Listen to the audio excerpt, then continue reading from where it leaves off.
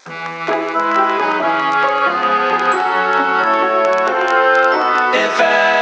anyone's out there, blink twice and keep listening. Blink twice and keep listening. Hi Teamsters, I'm Carrie Ann. And I'm Allison, and this is Podcast Without an Audience. Where two friends pick two topics and find intersectionality. Welcome to Cult Episode 2. So this is our cult adjacent episode. Hashtag cult adjacent. Yeah, so I'm going to be covering a cult. An actual cult. Actual cult. And I am going to cover a cult fave. In this case, a cult movie. That's a movie with a cult following. a movie about a cult. No. Not in this case. Not. At some point. Not today. A movie that has inspired others to form a cult. Absolutely. I am, and I'm sure we will get to it, but I have my shirt on in support of your topic. I see your babe with the power shirt. Yes, ma'am. Spoiler alert, we are talking about Labyrinth. We are, but stay tuned because I go first this time. We want to let you down easy at the end and not leave you with a hanger like because an actual cult. This week is super interesting. Last week I think I went a little, well, not easy, but hold on, let me let her stop scratching. Dolly, we're recording a podcast. Get it together. I now have 3 animals in my house, so it's extremely loud all the time. I've got a dog asleep in my lap. We've got 2 white cats running around. It's possible you might hear. We've had all sorts of animals make appearances on our podcast so far. That's true. We're going to have to start making merch for the animals. Specifically. Because we also are artistic director. Mm-hmm. Is that what... Yeah, Actual Angel Ashley. Actual Angel Ashley. And our Bomb Diggity editor, Jacob, also have pets. And I have 2. Mm-hmm. So look out for pet merch at some point. All right. We are going to be talking about a cult. I'm not sure if you've heard of this, actually. We've never had an actual conversation. Have you ever heard of NXIVM? I think I've seen commercials for it. Is it like Viagra? No. Well, it is some type of pharmaceutical drug.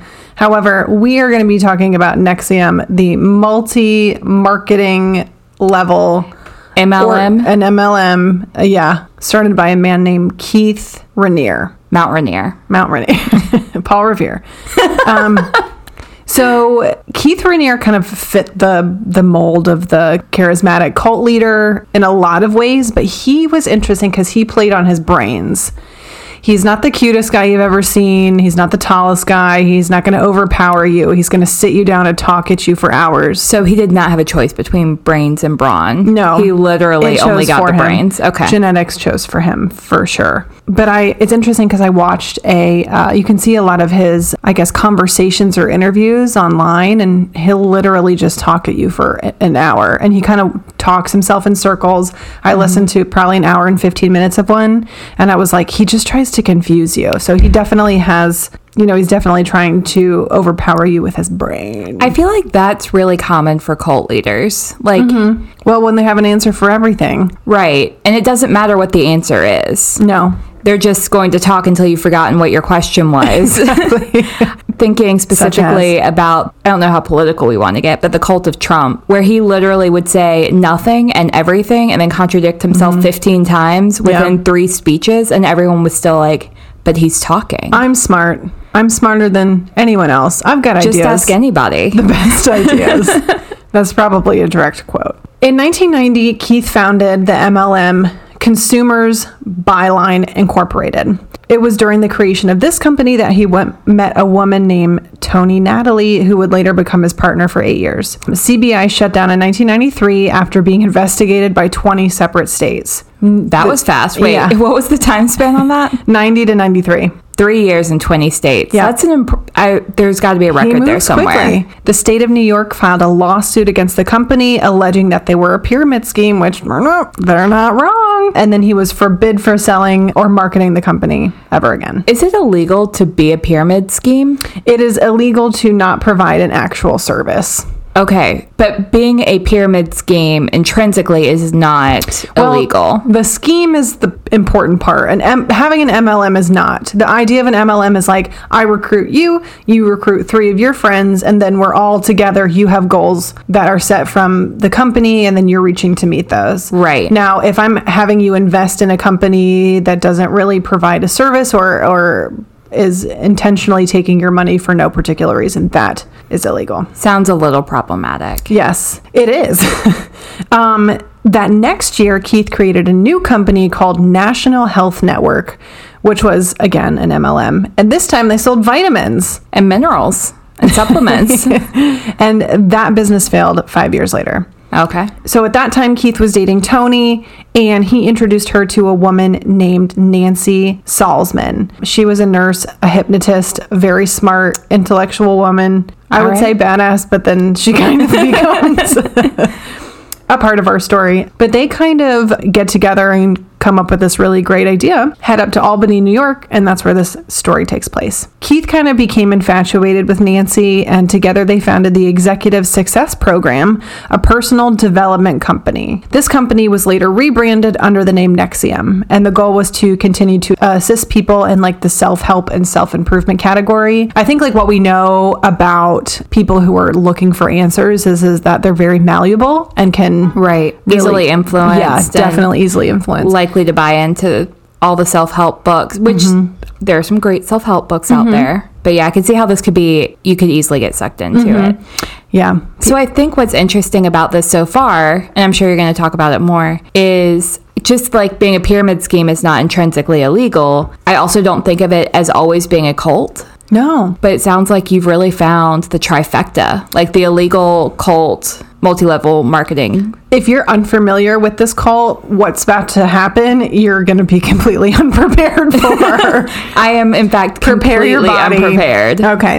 We'll be doing some listener discretion comments here shortly. That is unexpected. So when they got together to think about where they wanted to go with this organization, they then decided that Keith was going to be referred to from the group as Vanguard, and that she was going to be referred to as Prefect. #HP. Isn't Vanguard also a medication? I know it's a character from a video game. Oh, perfect. Okay. It also sounds like On Guard. Aha! And Fence. Yes. On belay, belays on. Rainier was the idea was that Rainier was going to be kind of the guru, the front of the house, and that Nancy was going to be doing a lot of the teaching and a lot of like the training videos kind of being seen from that point. They sold seminars and classes. The initial course, which was a 5-day intensive course, cost $2,700. That's quite a deal. You think so? I think so. Compared to today's prices, I don't know if you've checked the market lately. For the 5-day cult seminars? Yep. I haven't, but I'm sure they're on Groupon somewhere. We will be checking after this. Sponsored by Groupon. These programs were called Executive Success Programs, or ESPs. So from 1998 to 2018, 16,000 people took that course alone. And so I know that you're not a math genius. I'm in fact not. Thank you for already doing the homework for me. You're welcome. That's over $43 million. My God. Excuse me? No wonder they didn't have to raise their prices any more than that. Yeah. And that was just for one. We'll go into this a little bit here in a second, but this was kind of getting your foot in the door. So you'd go and take this class. You'd feel really, really enlightened. They said that day 3 was kind of like you're skeptical day 1 and 2. Day 3, you're committed. And then eventually the company comes up with all these like other courses and all these other companies under NXIVM that are going to be for different topics, like just for women, just for men, even courses for children, athletics, just anything you can think of. They've got like a sub company. Yeah, it's interesting. I was recently reading about a woman who got wrapped up in like a yoga cult, and I don't remember much more beyond that, so you'll have to do the research on that. In the U.S.? Yes. Oh. So, but basically she's kind of said the same thing. Like she was interested in doing yoga, And then she went on this like 5-day retreat or 10-day retreat or whatever it was. And by like day 3, you're surrounded by all these people who like hype you up, and suddenly your brain just kind of switches and you're like, oh, okay, of course we should be doing all these things. How many cults are developing during and right after COVID? I'm so curious. The limit does not exist. Hungry for that interpersonal and human connection. Yeah, you're absolutely right. I mean, I think that like even you and I off record have talked about like how do we make friends as an adult, and something like this would be a great opportunity to meet other people who had similar goals. Like I can see the appeal. Yeah, and if you see any of the footage of these seminars, I mean, really it's intentionally what they're trying to do is make people feel better, feel included. Part of what it is to strip yourself of all of your preconceived ideas. Right. And we're starting from scratch. So anything that seems like intuition, we're going to go ahead and ignore that because we're reprogramming you to think and act differently. Thus, So I bet day 1 is a lot of you might feel uncomfortable, like validating. Yeah, you're going to feel uncomfortable. This is not going to be an easy thing, and so your brain is like, "Oh, I am feeling uncomfortable.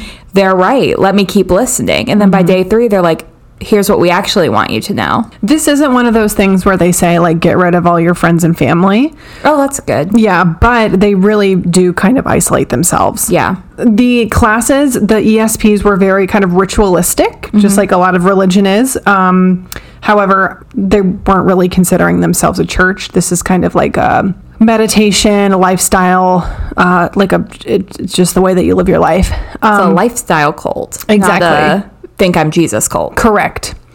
So they had a lot of ritualistic practices like, quote, removing your shoes, wearing different colored sashes to denote their ranks in the ESP multi-level universe, and standing... That sounds very Handmaid's Tale, like all the different colors for the different ranks. Yeah. Well, and part of it is you're required to do X, Y, and Z in order to move up, but it's essentially so you can look into the room, see who is fully devoted, who's making their numbers, and it becomes, I mean, it's literally a ranking system. Wow. And standing when higher ranking members enter the room. All greetings from, quote, Vanguard, Keith Raniere, includes kissing on the mouth. So you see all these videos of people, they shake their hands very uniquely. They like kind of cup both, like if you were to shake my hand, I would cup both my hands around yours. Right. And then they have the kissing on the mouth thing, which is what you would do with Keith, but also like what you would do to greet other people in the organization. I mean, I am all for free love. You're all for kissing strangers. Really, I cannot wait to hug a stranger. At this point, they're not strangers, though. That's true. They're like a family. But anyway, you just. I also just remembered what Vanguard is. Oh, tell me. It's like a insurance, mutual investment, retirement thing. Oh, save for your retirement with Vanguard. Interesting. I did not. I have some money in Vanguard. I think it's somewhere. Oh, really? So I was like, I have heard this before, and it's not from a video game. They had 17-hour, very alienated days. So they were kind of isolated depending on what you were doing. They kept you pretty busy. And it's important to note that ESP, these classes were just like the entry point into the world of NXIVM. Like I said, the next step is to get involved with all of the other classes and other things that you're required to spend thousands and thousands of dollars on. Wow. In Search for Enlightenment, the idea of the initial seminar was to start to get people to rethink, go against their initial instincts and teaching, and rewire their brains in the hopes of enlightenment and understanding. This program had a 12-point mission statement, which was read out loud each session, one of which was, quote, "There are no ultimate victims. Therefore, I will not choose to be a victim." That sounds a little gaslighty to me.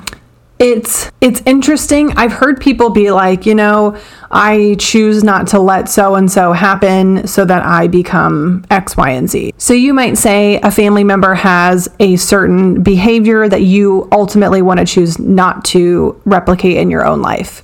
So maybe you have an issue with your parents. They treated you a certain way. You vowed to raise your children differently, for example. Well, that's fine. But being a victim, ultimately, at the end of the day, is not their fault. Right. So I think that what's interesting about this is the language. Like, we talk about this in social work, is you are a victim of sexual assault, but you're also a survivor of sexual assault. Mm-hmm. And that's a lot about mindset. And we really try to encourage people to see themselves as survivors. But ultimately, survivors are born from victims. So I think to say that you're never a victim can be really problematic. Yeah. But I understand what they're saying. Yeah. It's impossible for the people who end up being the main characters in our stories not to be considered victims. However, important to note, high-ranking members, executives, board members were living together in a house. Some would consider it a commune, but also at the end of the day, you can't really trust. Like a lot of this is going to be kind of blown up as far as dissecting what part of this is a cult and what's not. Okay. They live together. They live together in a condo. So how many of them? I think like 6. Okay. So it's like 2 thruples living together. Right. The people living in the house, as well as other high-ranking members, were often working all day and all night, and often performing these services for free. So a lot of people are teaching these classes in multiple different companies under NXIVM. So they're waking up early, they're, training from 8 a.m. to noon, and then they got to run and do something with Keith, and so they're kind of drained. Right. But he's teaching them, you don't really need as much sleep as your body thinks it exactly. does. Ignore all those feelings. Yeah, this is like the perfect marriage of let's give you some serotonin and endorphins and hype you up. Mm-hmm. Let's reduce your sleep. Let's make you as vulnerable as possible to whatever it is we want to stick in your brain. That's right. Endorphins make you happy. Happy people just don't shoot their husbands. They just don't. The organization at this time was really growing traction. Did you ever watch Smallville? Yeah. So I think I've seen like a few episodes. I remember he didn't have a belly button. That was Kyle XY or something like that. Yeah. They came on back to back. I remember seeing a billboard of the Kyle XY in Times Square, and it was just this giant, him just like lifting his shirt, and it's just abs and no belly button. It's very concerning, startling for a 13-year-old. Yeah, so I may have also seen an episode or 2 of Smallville. It obviously did not stick. It was a really big show in the early 2000s. One of the main characters, the actress's name is Allison Mack, not to be confused with Alex Mack from Nickelodeon. She joined NXIVM, as well as the Seagram heiresses Sarah and Claire Bronfman. The Bronfmans. The Bronfmans.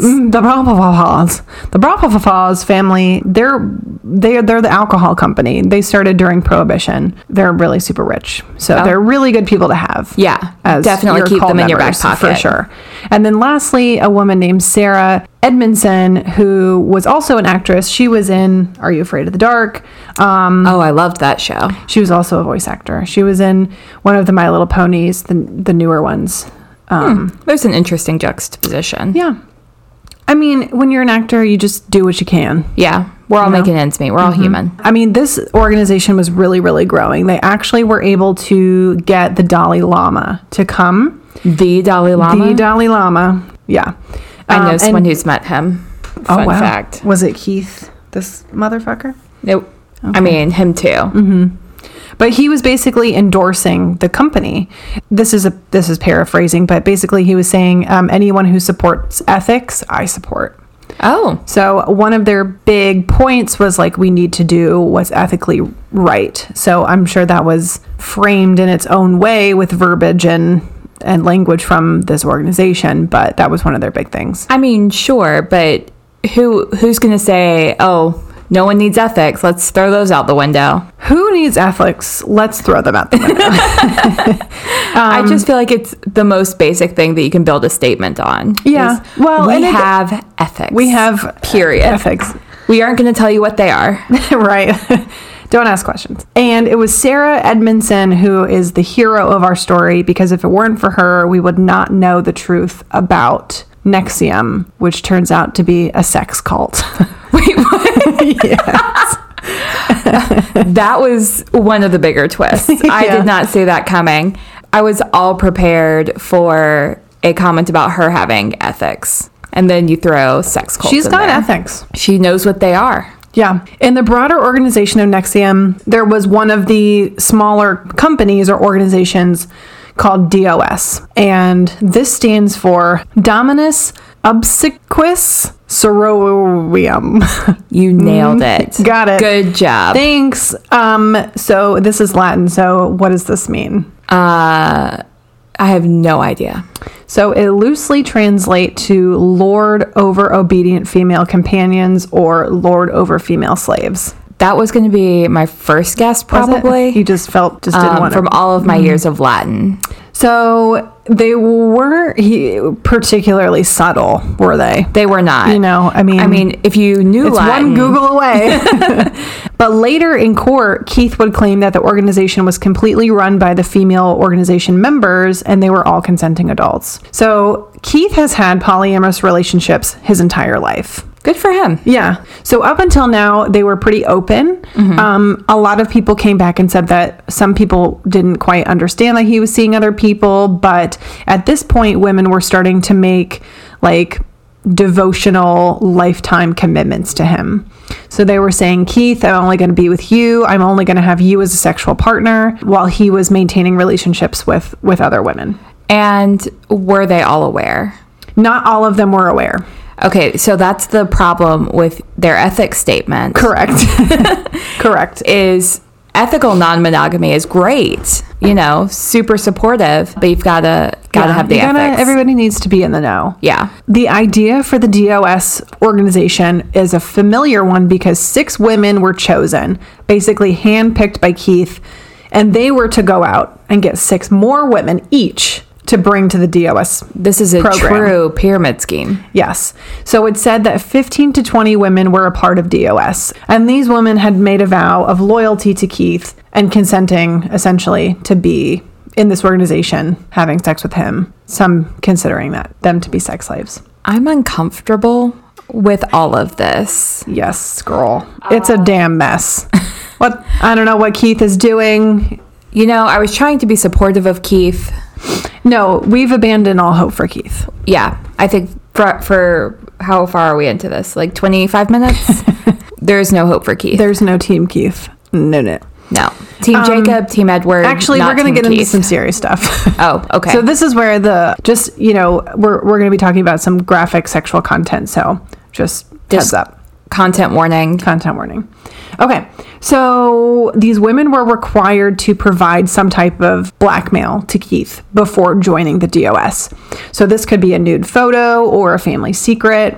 The idea was to present this to him to prevent you from leaving the organization for fear that Keith would make that information public, essentially to hold you accountable. Yikes. Or to blackmail. I mean, he literally called it, what did he call it? You had to give him a piece of blackmail for you. Essentially, yeah. You provided your own blackmail. Okay, continue. But it's used as an accountability tool.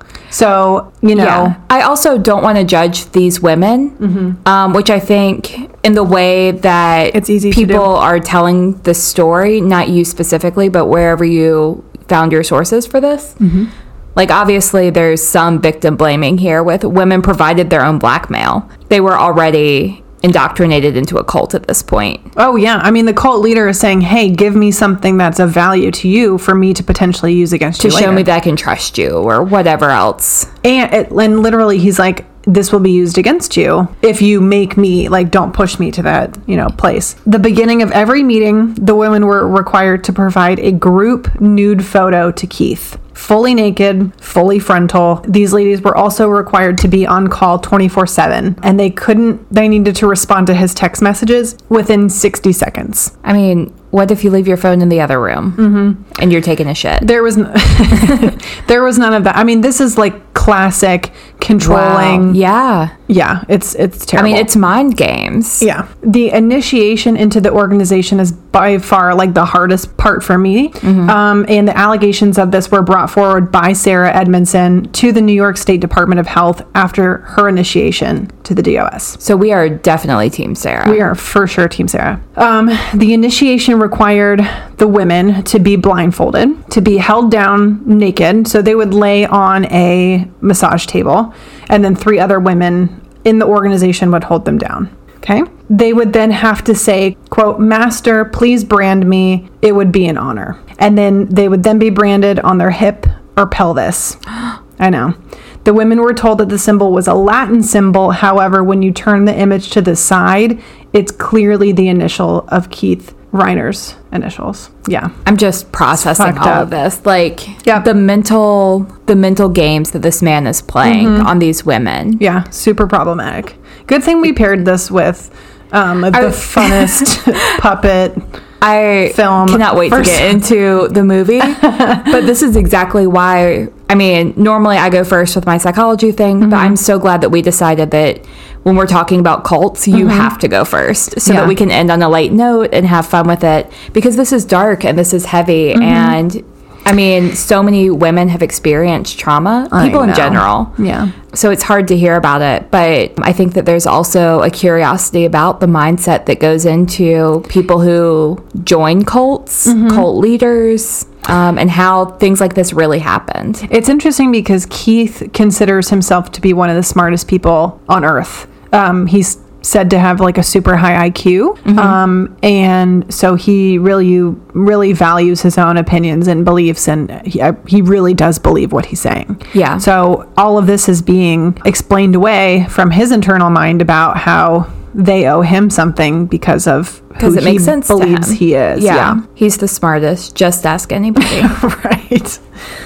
So after Sarah was so brave to come forward and it was a huge media sensation about the cult, Keith fled to Mexico, and he was arrested in Mexico and was charged with sex trafficking and forced labor. He pled not guilty. Allison Mack and a woman named Claire Braffman were indicted also for sex trafficking charges as being leaders of the organization. Allison Mack pled guilty to racketeering and Claire Braffman to visa fraud, basically settling for lesser charges. Right. And in June of 2019, quote, Rainier was convicted by a Brooklyn jury of racketeering, sex trafficking, forced labor conspiracy, and wire fraud conspiracy. And that was in less than 5 hours. The minimum charge for these crimes is 15 years. Okay, so he was charged in what year, did you say? 2019. Okay. Well, in 2019, he was convicted. He was charged in October 2020 Okay. to 120 years. Oh, my God. Okay, so we don't have to worry about him. Right.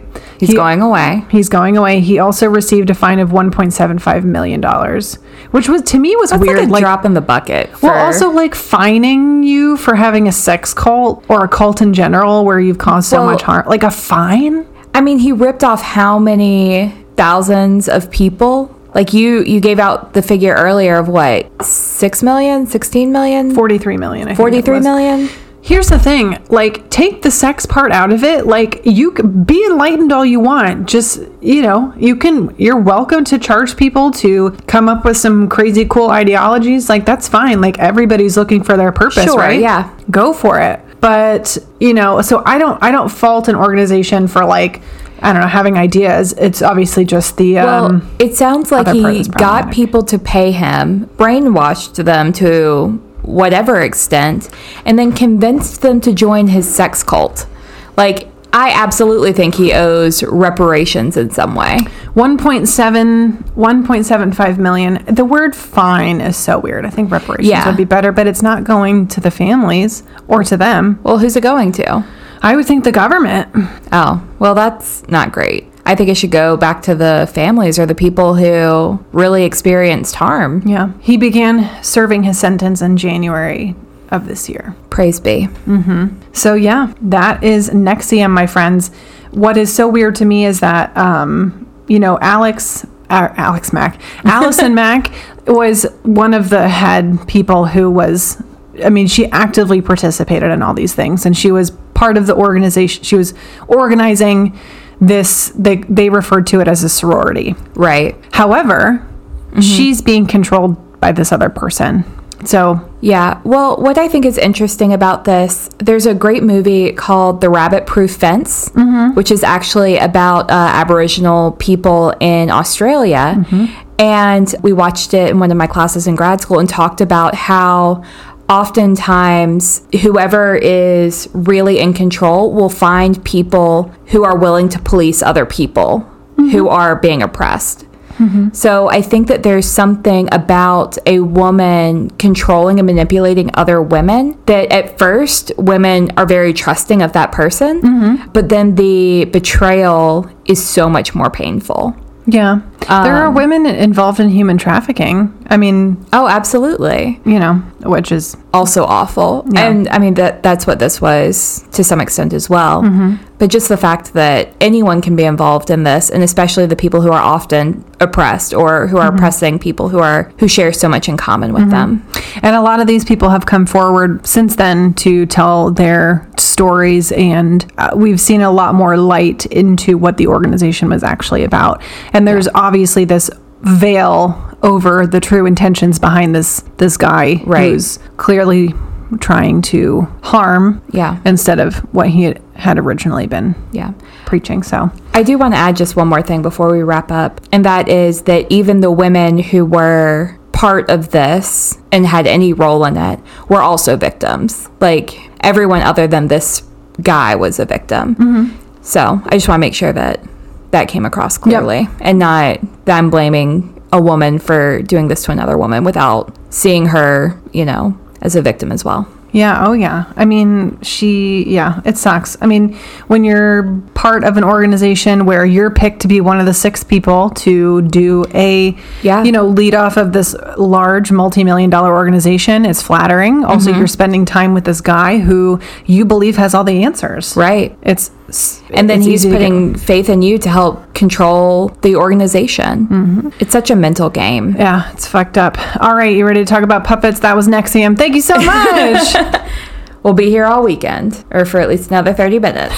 I am so ready to talk to you about Labyrinth. Let's do it. Okay, a little background on Labyrinth before we really get into it. Okay. Labyrinth was made and released in the summer of 1968. Oh, good times. Way back, long time ago's days. The director was Jim Henson, who you may know from The Muppets and a few other things. I don't remember what right this second, but mostly The Muppets. There were 3 producers: Eric Raderay, David Lazier, and George Lucas. Yes, you can tell from the scene in the end where the guns make pew pew pew pew sounds. Pew, pew. Yep, that was a copy and paste for future projects. And the writer was Terry Jones, which I had to look him up because he was the one person I didn't know. But he also wrote Monty Python. Oh, shit. So we will be coming back to you, okay, Terry Jones. We'll see you in about 6 months or so. We also have, the movie starred Jennifer Connelly as Sarah and David Bowie as the Goblin King, or Jareth, King Jareth. Here are just some opening thoughts, and we can dive in. This is a direct quote from me as I was watching the movie. Labyrinth is like Alice in Wonderland meets Wizard of Oz if the Wizard of Oz had Muppets, or if you look at it from the perspective of Jareth, it is Peter Pan or Puck from A Midsummer Night's Dream if both were written as fever dreams with the Muppets. You're not wrong. I felt like that was the most accurate description of Labyrinth. It's one of those movies that feels like it's never going to end. It's like... Well, and it's because the plot meanders in a really interesting way. Well, you go back to... it's like... I mean, you're stuck in a labyrinth. It's kind of that time warp experience. It's just a jump to the left. But this movie, for me, gets a 10 out of 10. Oh, it has aged. Oh, are you gonna? Oh, I'm gonna start rating our cult films. You gave it a 10 out of 10. I gave it a 10 out of 10. Like, this movie has aged well. The story is interesting. It has something for everybody. The music is great, and David Bowie's costumes. David's Bowie. Let's talk about David's Bowie. David's Bowie. That's what we see. I mean, which is interesting because as a kid, I don't remember it. I mean, you throw a leotard on anybody, you're going to see all kinds of stuff. Also, I hate to be the bearer of bad news. It was definitely stuffed. Oh, well, yeah. I mean, it's very round. I mean, are they not? There was some type of cup action happening. Okay. 5, sure. I'm glad you would have known this. Yeah. We'll talk after. We'll get out a pencil and a paper, okay? So a lot of after I watched this movie, I was really curious what other people had said about it because it's such a strange movie to wrap your mind around that I went to the experts. Okay.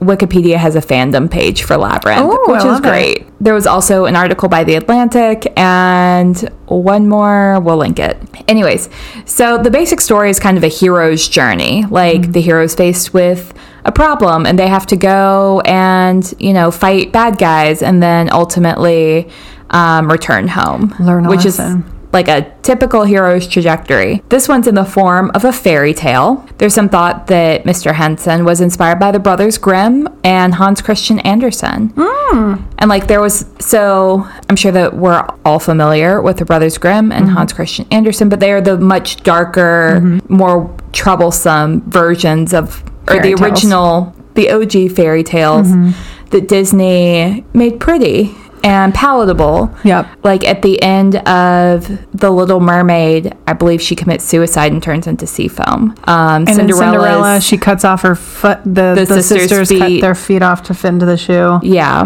Yikes. So I feel like this was kind of similar, except that like it was a cautionary tale. Let's go back to the telling of dark stories. But to what end is really my question to you. Oh. So at the very beginning, Sarah's a normal kid, if not a bit of a dreamer. I think she resonates for me because even before she's taken into the goblin world, she's already preoccupied with daydreaming. Like I think she's a brat. really? I could see that. It's not fair. She Like- says that 100 times. That's so true. We actually have a direct quote from the movie about it not being fair and what the Goblin King says to her. This movie is so quotable. Oh, yeah. Yeah. I'm wearing a shirt with a quote. Of The Labyrinth. Let me see your Babe with the Power shirt. Yeah. Yep. You're rocking it. It's a good song. It's a great song. I listened to it on the way over. She doesn't want to babysit her little half-brother. She's annoyed with her dad and stepmom going out and leaving her to be a responsible adult. This fairy tale is a coming-of-age story. Sarah has to grow up and accept some responsibility. Yeah, she is what it does. boils down to. So let me tell you about the babe. Okay. What, babe? The babe with the power. What power? The power of voodoo. Who do? You do. Do what? Remind me of the babe. I saw my baby. I'm not going to do that to you. I almost joined you, but you don't want to hear my singing voice. I want to hear yours. No, nobody wants to hear mine. Sarah is on a quest to find her brother so that he doesn't turn into a goblin, Yeah. which is like the threat. And only one of the storylines. Like there's so much happening. It's an onion situation. Yeah, like we have the Goblin King who is very sexualized, has the thing in his pants that you can't help but ignore. There are like all these valuable life lessons, and then there's the risk of your brother becoming a goblin. Yeah. I'm curious, like, are all the goblins little siblings that older siblings couldn't get back? Like, is that where goblins come from? So I don't want to be insensitive, but one of the goblins legit to me looks like Stephen Avery's mom. Whose mom? Stephen Avery from Making a Murderer. If you haven't seen. Yeah. I'll make a thing, but she looks just like one of the goblins. Anyway, continue. But yeah, so I'm really curious about the origin of the goblins, and I'd love to get a backstory. I know that Jim Henson is no longer with us, but if anyone would like to write the backstory for the goblins, I'd appreciate it. Okay, so like I said earlier, when I was a kid, I don't actually remember noticing David's Bowie being on display as much. So like I said, they stuffed his pants, and I was sorry to have to break that to you. Devastated. One article says they did it because it's David friggin' Bowie.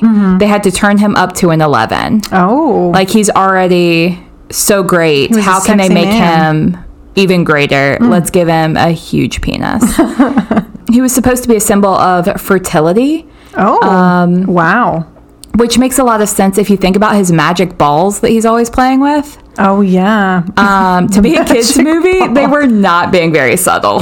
Yeah, they remind me of those two that you like move. I mean, it's exactly what he does. He moves them around in your hands, but it's supposed to be, I think it's from like Eastern medicine. Yes. Yeah. I feel like I just kind of missed all the sexual overtones when I was watching this as a kid. Well, also he's in love with Sarah, who's Right. underage. Is he in love with her? Is she an object to him. Like, it's so unclear. I think she's kind of drawn to the danger of him. Like, he's a villain, but he's also a suitor and a king, so he has power, and he's also kind of like a father figure in taking care of Toby, the little brother. It's just very confusing. It's a mess. Yeah. Sarah, of course, sees herself as the victim, going back to our victim, complex that we were talking about with the cults. Jareth also, interestingly, seems to see himself as a victim. Jareth says, Sarah, beware. I've been super generous up till now. I can be cruel.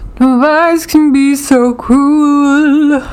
If you could just reenact the entire soundtrack I can't help for this. but sing. I can't. No, I know. I love it. I love a good musical. Me too. The heart wants what the heart wants. And the heart wants musicals, damn it. Sarah says, generous, what have you done that's generous? And Jareth says, everything. Everything that you have wanted, I have done. You asked that the child be taken, and I took him. You cowered before me. I was frightening. I have reordered time. I have turned the world upside down, and I have done it all for you. I'm exhausted from living up to your expectations. Isn't that generous? Mm-hmm. If this man isn't a cult leader... He's in love with her. That's my personal opinion. He's all alone with his goblins and the occasional baby. And he's totally obsessed with her. She's gorgeous. Also, she's underage, so be careful. But yeah, no, that's my opinion. I see where you're coming with this. I think that for him, it's a power trip. I don't think it's love. I think it's lust. It's lust and a super sick need to feel like he can control her, which he can. I mean, I don't think that you poison the person you love with a peach. I just don't think that you do.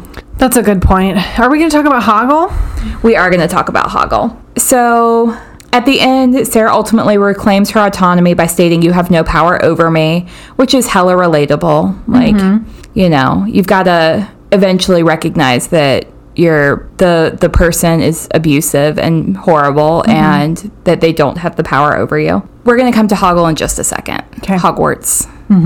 I forget what else he is called. All the H names. I wonder if J.K. Rowling got the inspiration for Hogwarts from Labyrinth. Because the moving staircase, the casual mention of Hogwarts, J.K. Rowling would have been about the right age to have watched Labyrinth.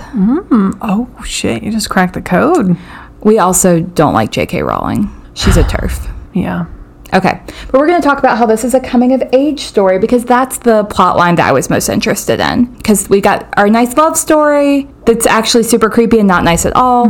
We've got a kidnapping situation going on, and then we've got a coming-of-age story. Sarah is facing losing her innocence in several ways, and some people have even theorized that Toby is her little brother's her symbol of innocence, and the Goblin King is taking it away from her. Which I thought was really cool, and I had not considered it in that way. Me neither. But she's transitioning from childhood to adulthood, which is terrifying and kind of feels like a maze. You don't know which way to go. Like, I'm 30 years old, and I still feel like I hit dead ends and have to turn around and start over frequently. You have to fall into traps and learn how to trust people. So Jareth brings her to the Goblin Kingdom and literally sets a timer, which is soups on the nose for... coming of age. Oh, yeah. Like, you've got don't be late. 13 hours, and then you are no longer, a baby. Another aspect of growing up is learning who or what to trust and learning about forgiveness and betrayal. And here comes Hoggle. She learns that the world doesn't revolve around her and that she has to prioritize getting her brother back and caring for him, which is also a lesson on learning to focus on what's important. At one point, Sarah says, something is not fair, and Jareth responds with, you say that so often, I wonder what your basis for comparison is. Which I just love. Yeah. I'm going to get that cross-stitch on a pillow. Fairness can be a whole topic, too. Anyways, so Sarah meets up with a Scarecrow, Tin Man, and Cowardly Lion. Wrong movie. Sarah meets up with Hoggle, Sir Didymus, and Ludo, which is basically the same thing. Yeah. I hadn't equated that, but yeah. I mean, really the parallels to Wizard of Oz and Alice in Wonderland, she literally falls down the hole. Yeah, she does. She has the Cheshire Cat who's pointing her in two different directions, So one of my favorite quotes from Hoggle is, you've got to understand my position. I'm a coward and Jareth scares me. Hoggle is two-faced, an advisor and friend to Sarah. Then he betrays her. Then she forgives him. They have a whole journey. Whirlwind romance. You know, it reminds me of like being in elementary school and like you have friends, but you secretly hate them. Right. Or maybe even high school. Or maybe even in real life. As an adult, sometimes you have to be nice to people. Yeah. Even when you don't like them. Oh, I know. No, but I love all my friends though. Yeah, me too. All 7 of them. I mean, at this point, we're not going to call someone a friend that we don't like. That's true. We have grown. But yeah, just the two-facedness of like being like, okay, are we friends today or are we not friends today? It's hard to tell. Yeah. Another thing I didn't know about Hoggle didn't remember about Hoggle from when I was a kid was the first time we meet him, he's literally like holding his peen and peeing. Yeah, he's totally peeing into the... Yeah. Is it the bog of stench? No, it's like a fountain or something. Okay, I can't remember. He gets to be Prince of the Bog of Stench later. Also, on his jacket, he literally has 2 faces. Oh. Like on the back of his jacket. I Go didn't look for that little Easter egg. Again, they're telling you right off the bat, like, this is not somebody you can trust. Right. So, is he the Scarecrow? Is he the Cheshire Cat? I don't really know. He's all of the above. Then we have Sir Didymus, who is a fox knight-ish. I thought he was a dog. He rides a dog. I thought he was a dog riding a dog. Is that a silly thought? I think he's a fox. Because he barks. TBD. We don't really. He's a goblin. He's a fox dog goblin that rides a dog that just happens to look like her dog Merlin. Yeah. Oh yeah, I forgot it is Merlin, huh? Yeah. Except in the Goblin Kingdom, it's Ambrosius. Yeah. Ambrosius. So I think he's like supposed to represent bravery. Yeah, but it's the coward bravery too. Yeah, he's the cowardly lion. Maybe in this story. Let me tell you, watching this with a 10-year-old, when he walks across the stones in the Bog of Stench and it's fart noises, that went over really well. It was pretty funny. I mean, they've got pee jokes and fart jokes. It's great. What more could you want? I think that's what I love so much about this movie is there's something for every age. Like if you're watching it as a kid, you may not notice David's Bowie, but you're going to notice the fart jokes. As an adult, you notice the sexual overtones and the weird things that are happening and how it's multi-layered and David's Bowie. We need to make David's Bowie merch. I'm sure it's taken. Ludo is my favorite. Ludo. I love him. Ludo would be a really good dog name. I was thinking about that. I definitely added Ludo and Ambrosius to my pet names list. I love it. Yeah. So Ludo is loyal and kind, and he's a really good friend. A strong silent type, I would argue. I would agree. Similar to Groot. Ludo. I am Groot. So I feel like it's the same characters recycled over and over and over again. But I mean, that's all of what cinematic history is. There are, I think I heard that there are only like 30 actual storylines in the world. Oh. And we're just retelling the same like 30 to 35 stories over and over. That's why Hallmark does so well. Yeah, Hallmark is really honed in on their specific storyline. It's a small town baker going to the big city. Or it's the big town guy going to the small town. Yeah. It's one or the other. Do not deviate. Misunderstood. Somebody's parents have just died. Yep. This movie, however, takes at least 5 different storylines, combines them together, throws in Bowie and some really amazing musical numbers, and calls it a day. Yeah. Like whether or not it flows does not matter. You be the judge. Are you confused? This is a choose your own adventure. Probably. But what all of these characters basically mean to me is that you need people to help you be brave. Like I'm looking for meaning in this. Yeah. I think you and I had a conversation recently, because you're the only person I talk to, about like did poets actually mean to say the things that they said, or are we assigning meaning to it? Oh, yeah. And I feel like this is certainly one of those cases where there may have been some underlying themes, but I'm definitely just assigning meaning to this where Jim Henson may not have meant for meaning to be. Well, back to the cult thing. You just kind of read into it. A lot of times information that you're digesting plays a role in what you need in that moment. Yeah, that's absolutely true. An excellent intersection there. So proud of you. I'm searching for it constantly now. I know, me too, which is really cool. Also, I Like, in preparing for this and thinking about cults, I was like, Jareth is totally a cult leader. He has a much bigger cult following than just the goblins at this point. Like, we are all his little goblins who are big fans. Big fans. Fortunately, he's never asked me for money or blackmail. But Labyrinth had a really mixed response when it came out. A lot of people called it cinematically ugly and awful and stated that it never really came alive. Are you fucking kidding me? There's puppets. How could it be? Of course it's alive. Well, I mean, as much as puppets are alive.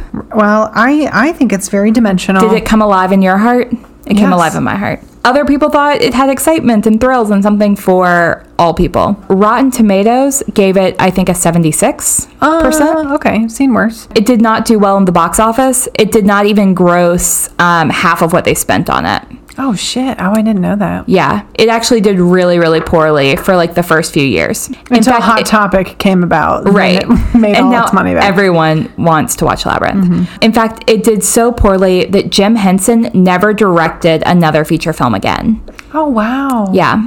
He considered it to be his biggest failure. Yeah. So, but the set, the Goblin Muppets, everything was actually really incredible for the time. So none of it was green screened. There was no, what do they call it, CGI? It was all animatronics. It was all set. It was all, like it was real. When she's falling down the tunnel, the hands are actual people's hands. I love that. Which is just phenomenal. I love like knowing how much detail and like that was somebody's vision, and like I think it's fabulous. I think love so it. Too. Set design for me is phenomenal. Which I think just goes back to why I gave it a 10 out of 10. I'm interested to hear your rating at the end. It didn't develop into a cult classic right away, but Henson died in 1990, and by the time he died, it had been, I think, 4 years since the movie came out, and at that point, people had already started the cult following for this film. So he was able to see his greatest failure really become a cult success and a cult classic, which is very cool. So my question for you is, this is now a participatory podcast.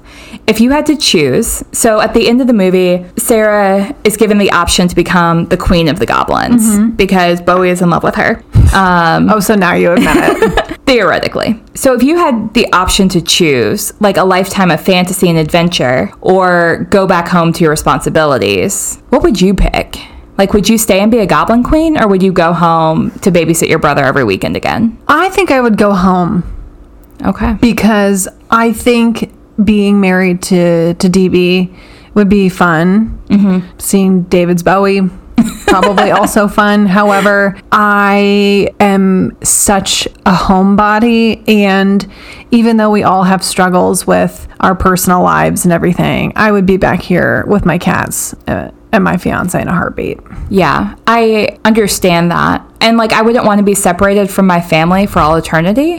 But if we were talking about The Wizard of Oz and I had the option to stay in Oz, oh, I absolutely would have. Like, the Emerald City is my jam. The Goblin Kingdom, less so, but I think I still would have been very tempted. And it's not for the sake of like not wanting to go back to responsibilities as much as it is I really love having adventures. And like, I understand the appeal of Wonderland. Like, I get all of that. Believe me, I do too. Yeah. So that's kind of what, at the very end, I was like, David Bowie does nothing for me other than he's Bowie, but I think I'd be curious. I'd be more curious. Yeah, curiosity would definitely get me, but I've never really done well with films that are so like you have to start back at the beginning. Like, that shit gives me anxiety. I think this movie does enough to move the storyline along, right? Or I'm not frustrated by the lack of progress. Yeah. But I would not want to do that for eternity. Also, yeah. I mean, I wouldn't want to live in the labyrinth for eternity. But the Goblin Kingdom, some of those guys were kind of cute.